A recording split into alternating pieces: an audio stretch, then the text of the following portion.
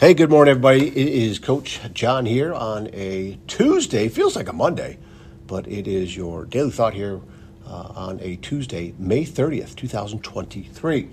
I'm on my second round of listening to this, the second loop, the second go-around here of listening to the Ed Milet show. We were talking about developing an unbreakable self-discipline. It's pretty high-level stuff, deep stuff, where he goes through many things that he typically always talks about. Like, this guy's really deep. This guy's really good. And he brings up an article from 2001, I think it is, from Newsweek.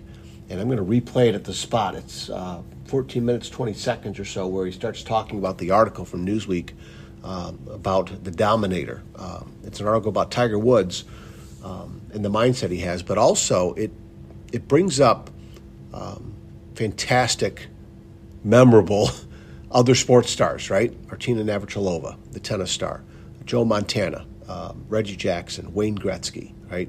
And others that they're speaking to Tiger Woods' mindset, but they also bring up their mindsets too.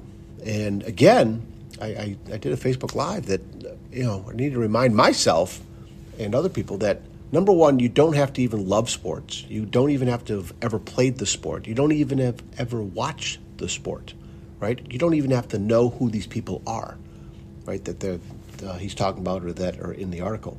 But the lessons they share are the things that you want to grab, because sports is connected to life.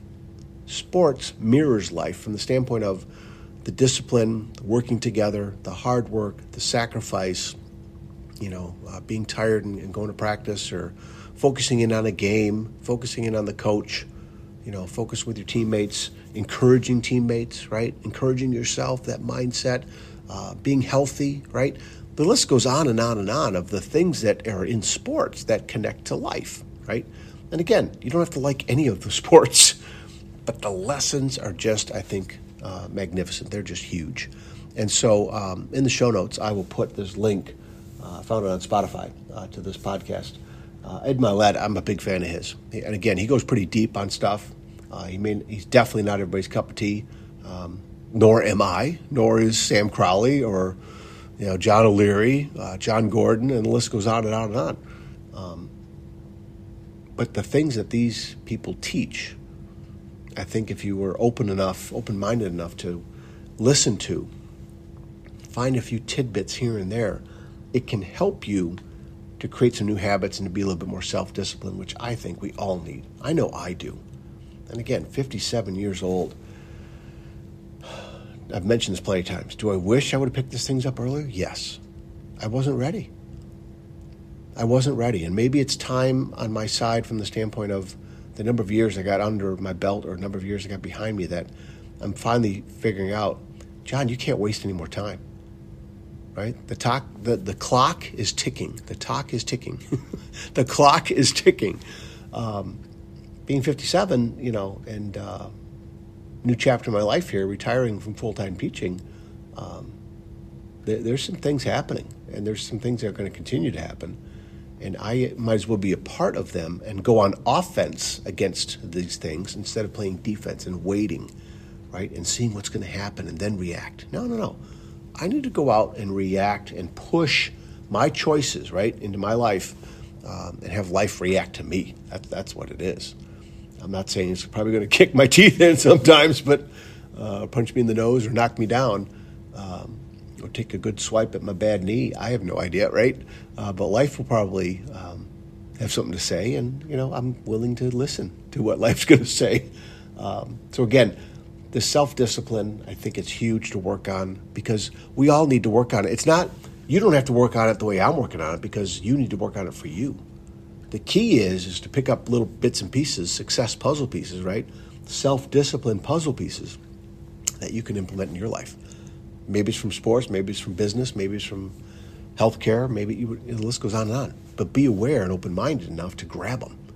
Make them your own, right? Your life is yours. You can't take someone else's advice, what they've been through and what they did, and say, yeah, that's the exact same thing, step for step, that I'm going to do for me.